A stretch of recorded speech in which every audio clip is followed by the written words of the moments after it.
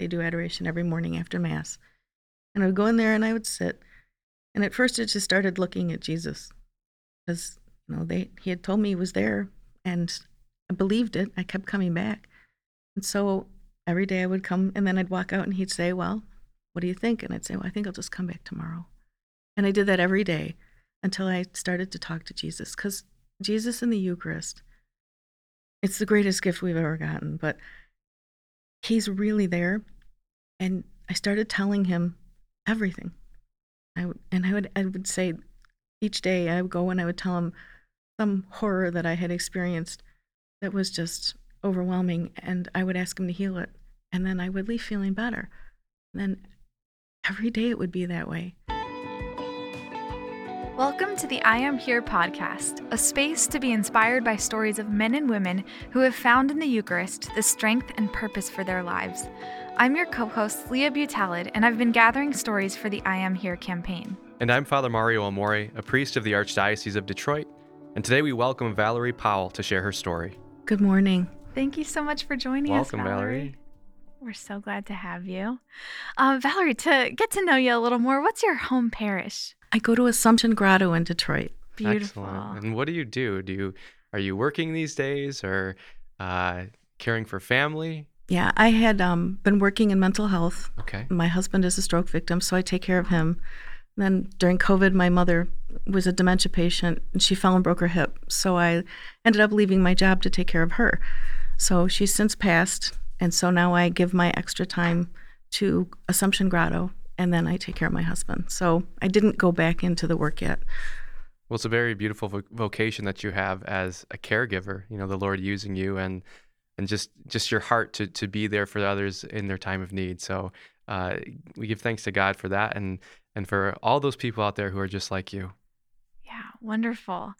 And Valerie, you shared such a beautiful story with us on iamhere.org. Thank you again for being willing to share what the Lord has done in your life and just the ways he has blessed you and brought you into this deep intimacy with him.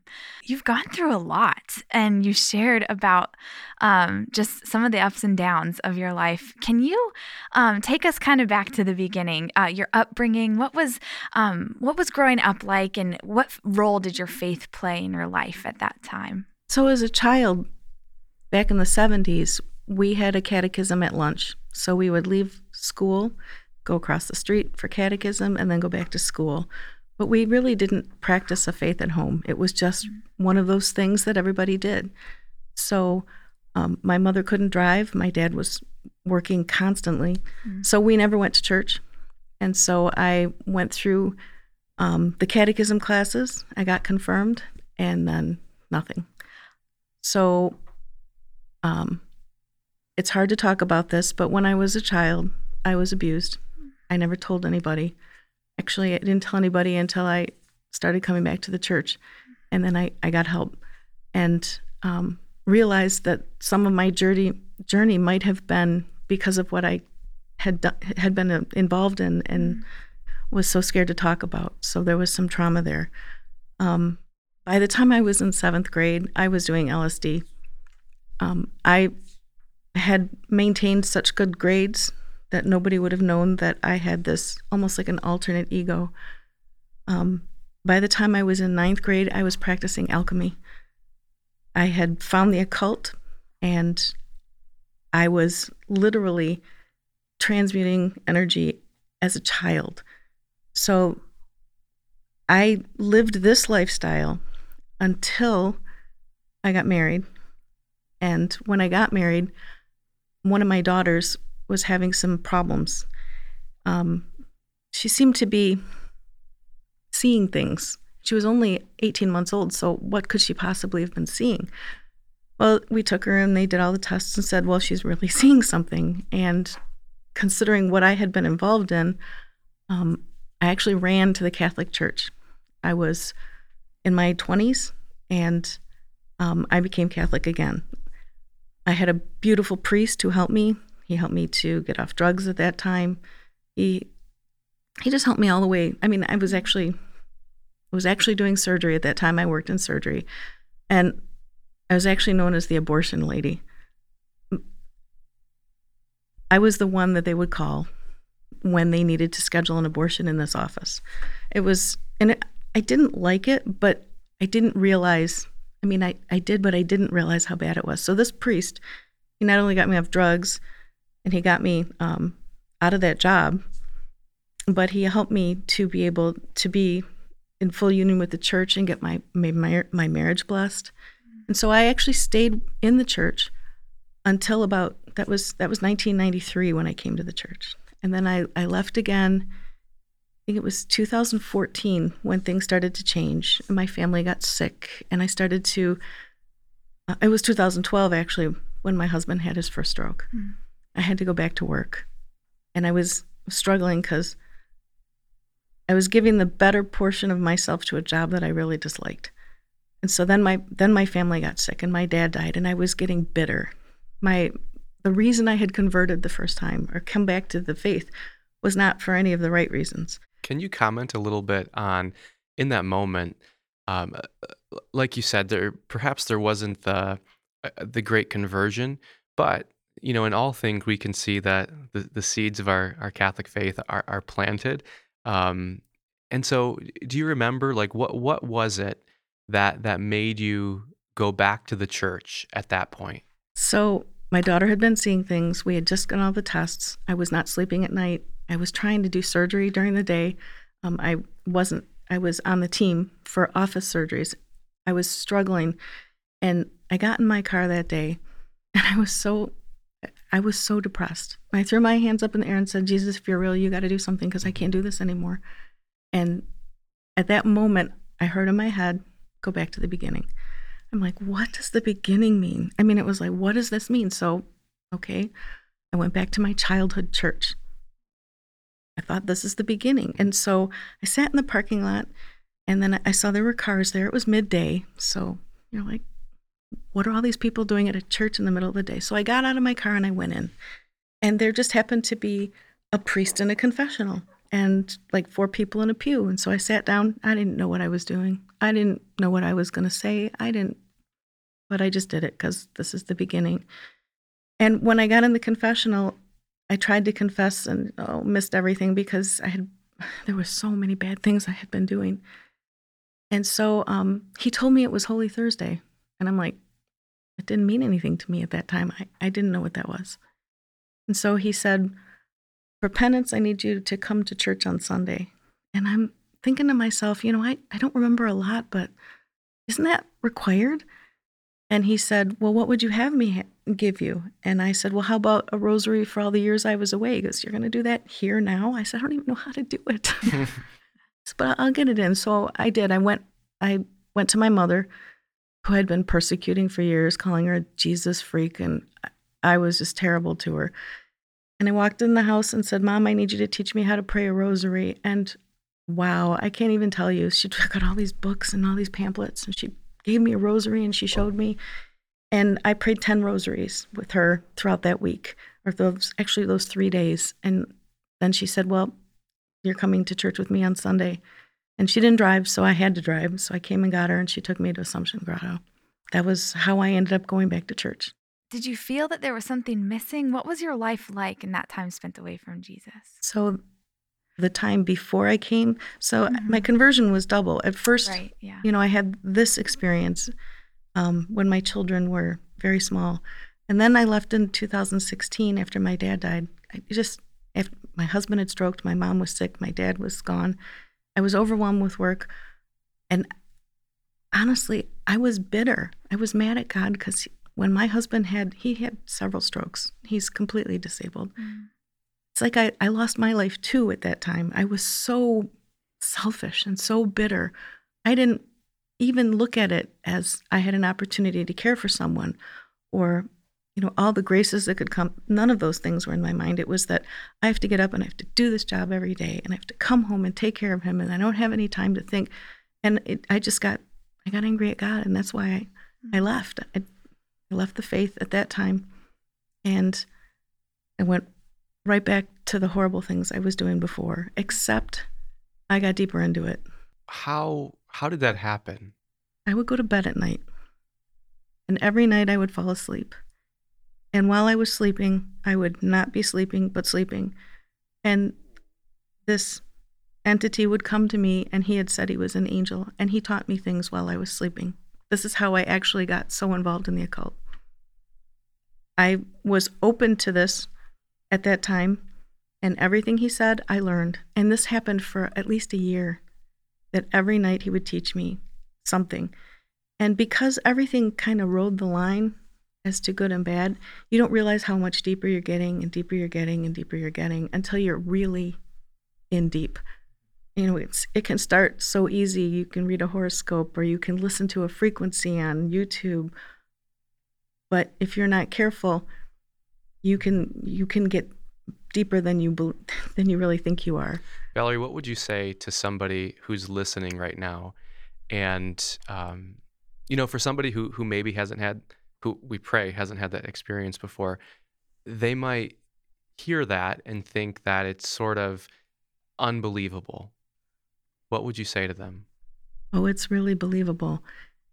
If we have a good God who loves us, and it stands to reason that we have a devil who wants to take us away from him. Back then, I'll never forget it. As I was falling into this, I had this thing coming to me at night. But I had a family member say to me, you know that Jesus isn't God.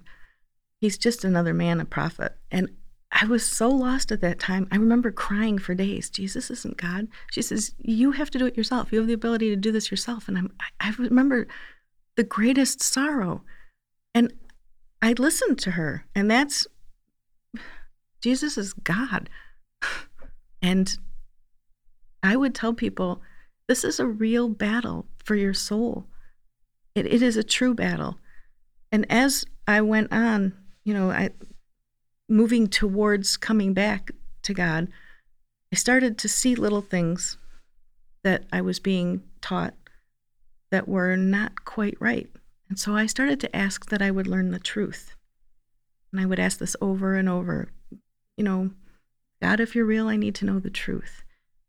And then, so I was still working mental health at that point, and COVID had just started. I had lost my brother from a aneurysm during COVID. There was not a lot of time for them to take care of other people aside from the massive onslaught of COVID patients. And so my mother fell, she broke her hip, and she had dementia really bad. So I quit my job at that point to take care of her. And when I quit my job, I would take care of her every morning. I'd go over, at night I would go at 7:30, and then I would stay till 10 in the morning, and then I'd go home and take care of my husband. And then somewhere in there, I started just going back to that church I used to go to, Assumption Grotto, and just sitting in the parking lot. I would just sit there because it was locked. I mean, COVID was raging. And I would sit there by the cemetery, and I would just sit there. And one day, the priest walked out, who I had known, and he kind of tapped on the window, and he actually said, where have you been? And I remember thinking to myself 100 different things I could say, and me being me, I said, funny story, and then I just left it because I wasn't willing to tell him where I'd been. How beautiful. Every time you always went home. Mm-hmm. You always went back home. I can only say, if people don't know that Jesus loves you, that he really does love you. I mean, I was a really bad person, and he still loved me. You're a very good person who did some bad things. And Jesus didn't stop pursuing you. No, he did not. And I love that about your story, that you talk about these different moments where you returned to him and he was there. He was ready. Always there. So that particular priest, he was patient and kind, and it turned into months. I mean, first he had to invite me into the church again. Then after I actually went into the church, it was from 2020 to 2021 before he actually got me to make a confession and to come back into the church. And he helped me. And on Holy Thursday, 2021, I came back. I had a lot of animosity and fear of men.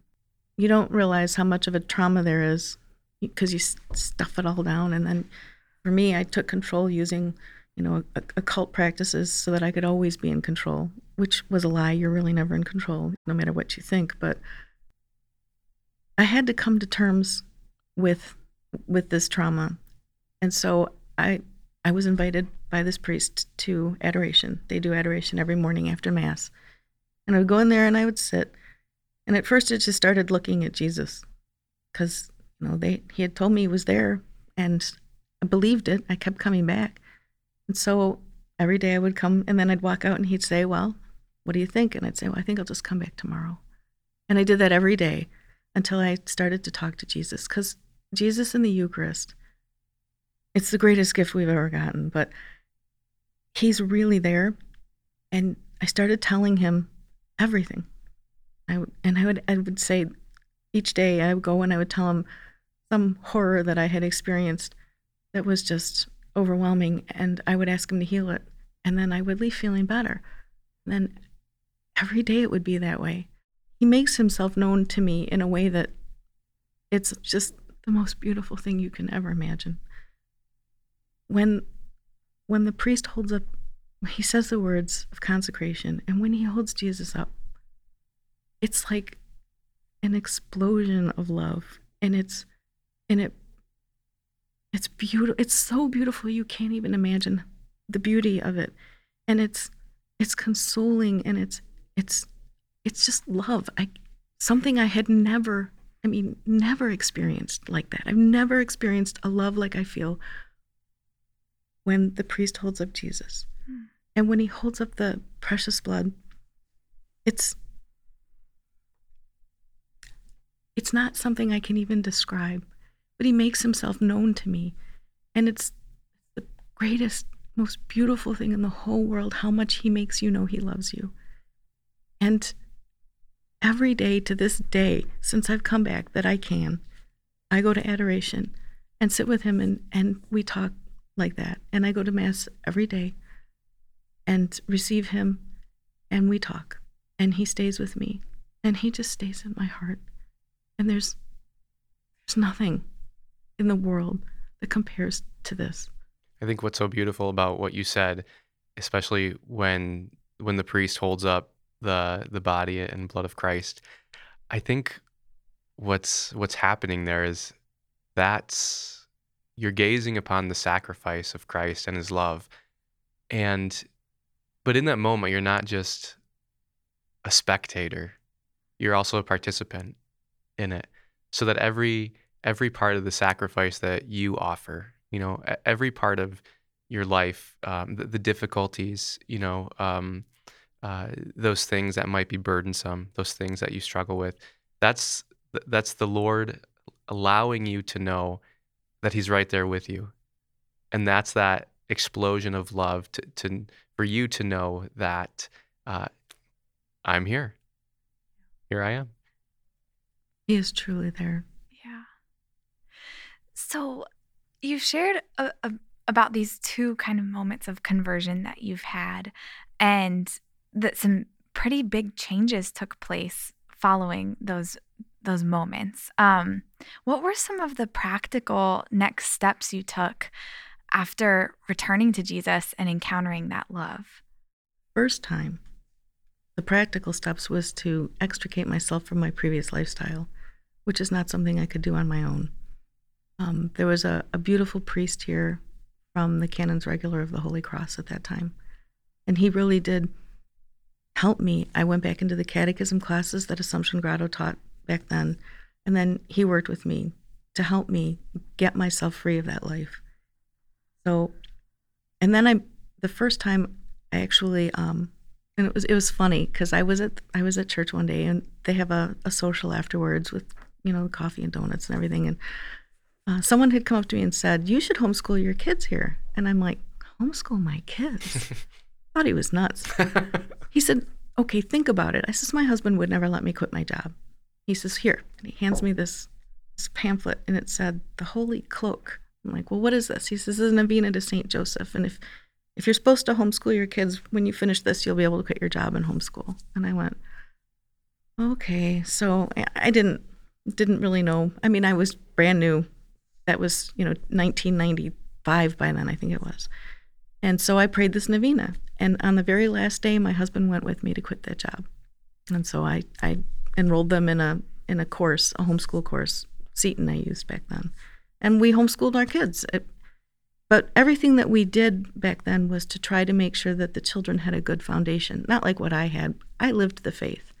I had to get my marriage blessed. I had to, get rid of that job. I had to do all of these things so that I could make a good example for my children. So I highly recommend, not everybody can go to daily Mass. I did daily Mass back then. Otherwise, I don't think I could have made it. Mm-hmm. But I recommend daily Mass, saying your rosary. I can't even live without my rosary. So, but I even though I had come back at that time, my heart wasn't quite there yet. I can't explain it. You think it is, you're going through the motions, but I wasn't all the way there. And so when I came back the second time, I was addicted to drugs. I had been through a lot of 12-step programs, but I never got past step 3, which is to relinquish everything to your higher power. Never was able to do that. So when I was trying to come back, and this wonderful priest who had helped me in 2020, he said, why don't you pray this novena, a surrender novena? It's a surrender prayer to Jesus. Pray it with me. So I went, okay, I'll pray it. I literally was able to give everything to Jesus. I was able to surrender to Jesus through Mary. I'd never been able to get past step 3, and that had been a lot of years. I recommend going through the consecration to Mary, to Jesus through Mary. Valerie, you spoke of just the need in your own heart to return home, to return to the church, which brought you to the parking lot, which brought a priest to you, someone who just knocked on the window. So often when we are going through moments of trauma, or we're sort of living in the effects of the trauma, community is so important to us. Jesus desires to heal us always, and we can credit the Holy Spirit for bringing you home, bringing you to that parking lot, bringing you to that church on Holy Thursday. And he also puts people into our lives to help us work through that healing that we need. Can you speak a bit about just the importance of that community, whether was the priest or other family members or friends who helped you through your healing? So this priest was instrumental. The people that I used to know when I was there, everybody reached out. Everybody wanted to help me. And in the meantime, God sent me a therapist, actually a psychologist, who was willing to work with my Catholic faith in implementation of things that way, so that I could be able to heal this trauma as a Catholic. Most times, well, not most times, quite a few times you'll see that modern psychology does not walk hand in hand with Catholicism. She happens to be Jewish, and she works very hard to make sure that she assists me in healing and moving forward in my Catholic faith.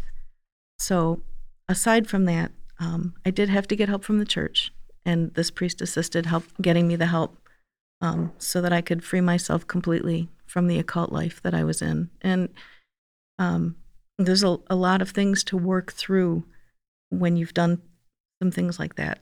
And so the trauma opens the door. The demons walk on through. And if you embrace them, then they stay as long as they're allowed to stay. So we had to help. I had to have help getting rid of them. Mm-hmm. And there's this great just unity in what we're given through the sacraments, the grace that's given to us through the sacraments. So obviously the sacrament of reconciliation and the Holy Eucharist, but then also that getting the professional help as well. The Lord has given people those gifts and abilities to walk with people like you and me through those parts of our lives where we just need to shine the light on. And so it takes courage. It takes courage not only to go to the church, but also to go to another person for that help. And it's so beautiful the ways in which Jesus heals us by his grace through the sacraments, through the church, and also in community. So confession is paramount. So it was very difficult in the beginning to go to confession. I had such a distrust of men in general, and I couldn't get past that. And so, I had to work really hard to get to confession. And then after I started going to confession and realizing how much better you are and how much better you feel when you've gone to confession, I became a frequent confessor, like weekly confession to get through it. And as much as it took is what I would do. And then I would stay for the Mass, go to confession and go to Mass, and Jesus would give me the most, beautiful knowledge of him. And if I were to say that you should do anything, it would be go to confession and go to Mass, go to adoration, over and over and over. And so you've mentioned that you spend a lot of time in adoration these days and seek out that time with Jesus in the Eucharist daily. What does it mean for you to be able to go and sit with him every day? What is that like for you? So that's how I gather my strength to take care of my family. So my husband, he's sick. He's hemiplegic. He has aphasia. He's got some serious problems from the strokes. And then I do an outreach at my church. I go see people.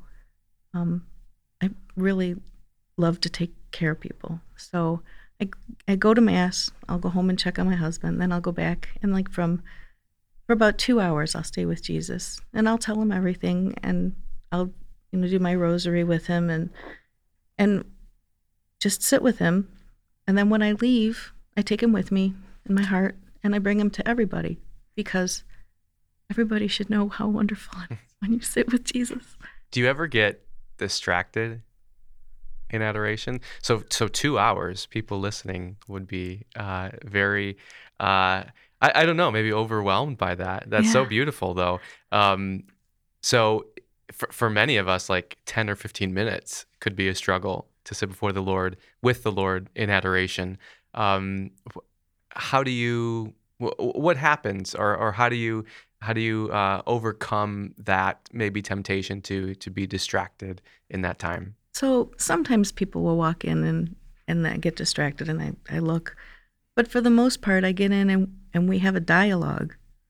I'll tell him everything. And then I'll sit and, just sometimes when I say I listen to him, I get a feeling. Sometimes when I'm listening for him, it's a word that'll pop in my head, or an inspiration on someone who needs some help, and it's a dialogue. And when I'm sitting with him, I love him and he loves me. And I'm not distracted because he's everything. Does it ever feel like it's routine, though? If it's because you go day after day? No, not for me. I just, it's so awesome. He's my strength now, and he's my hope, and he's my love, and he completes me. And this is a love that I've never known before. Not as a child, not as an adult, not in marriage. No offense to my husband, he's beautiful and wonderful, but it's not a love that I've ever known before. And I don't get tired of him. And I think what we forget too, sometimes it's just okay just to be and to sit with the one we love. Yeah. I know it sounds funny. He looks at me and I look at him, and it's okay. It's exactly okay. Such a gift to have this. I mean, even just the desire to be with Jesus, it's such a gift that you have. And then to be satisfied in his presence. That's so beautiful. I'm curious to know if you could go back and have a conversation with younger you, having this deep intimacy with Jesus. What would you say to her? Sound like my therapist.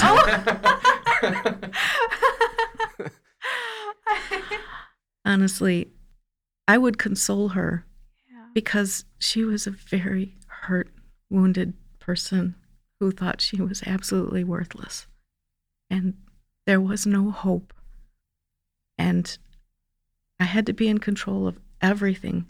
I mean, I was a small child trying to control everything. You can't do that. So I would let her know that she's loved. Because if, you can work your whole life at a job, and you can have all the money in the world and big houses and cars, but it really doesn't mean anything if you're empty and you don't have love. And so the love that Jesus gives is all-encompassing love. It's the best. I mean, there is nothing that I've ever experienced in this world that comes close to him. So I don't want to do anything else but be with him and take him to other people and let them see and feel and know how much he loves them. And I think that's so important for all of us in our daily prayer, whether or not we're able to get each day, like you, to Mass or to adoration, just to bring ourselves, be mindful of the presence of the Lord in our lives, and then that call that each of us have on a daily basis, like you said, to bring that love, to bring that same joy, to bring that same experience of the Lord's just overflowing love into our lives. That's the mark of a disciple. It's a mark of somebody in relationship. And so just thank you so much for your witness and for your dedication to striving to be holy, and for encouraging others to do the same. Thank you, Valerie, for sharing your story again with us. A story of healing and redemption and so much love, just this eternal love that you've received in Jesus. So thank you so much for letting us into that and being willing to share it with our audience. We're very grateful. Thank you. God bless you. God bless you, Valerie. Thank you for listening to the I Am Here podcast. You can read and listen to more stories of people encountering Jesus in the Eucharist at iamhere.org. And we also invite you to share your story with us. I Am Here is a campaign by the Archdiocese of Detroit and Hallow App in support of the National Eucharistic Revival.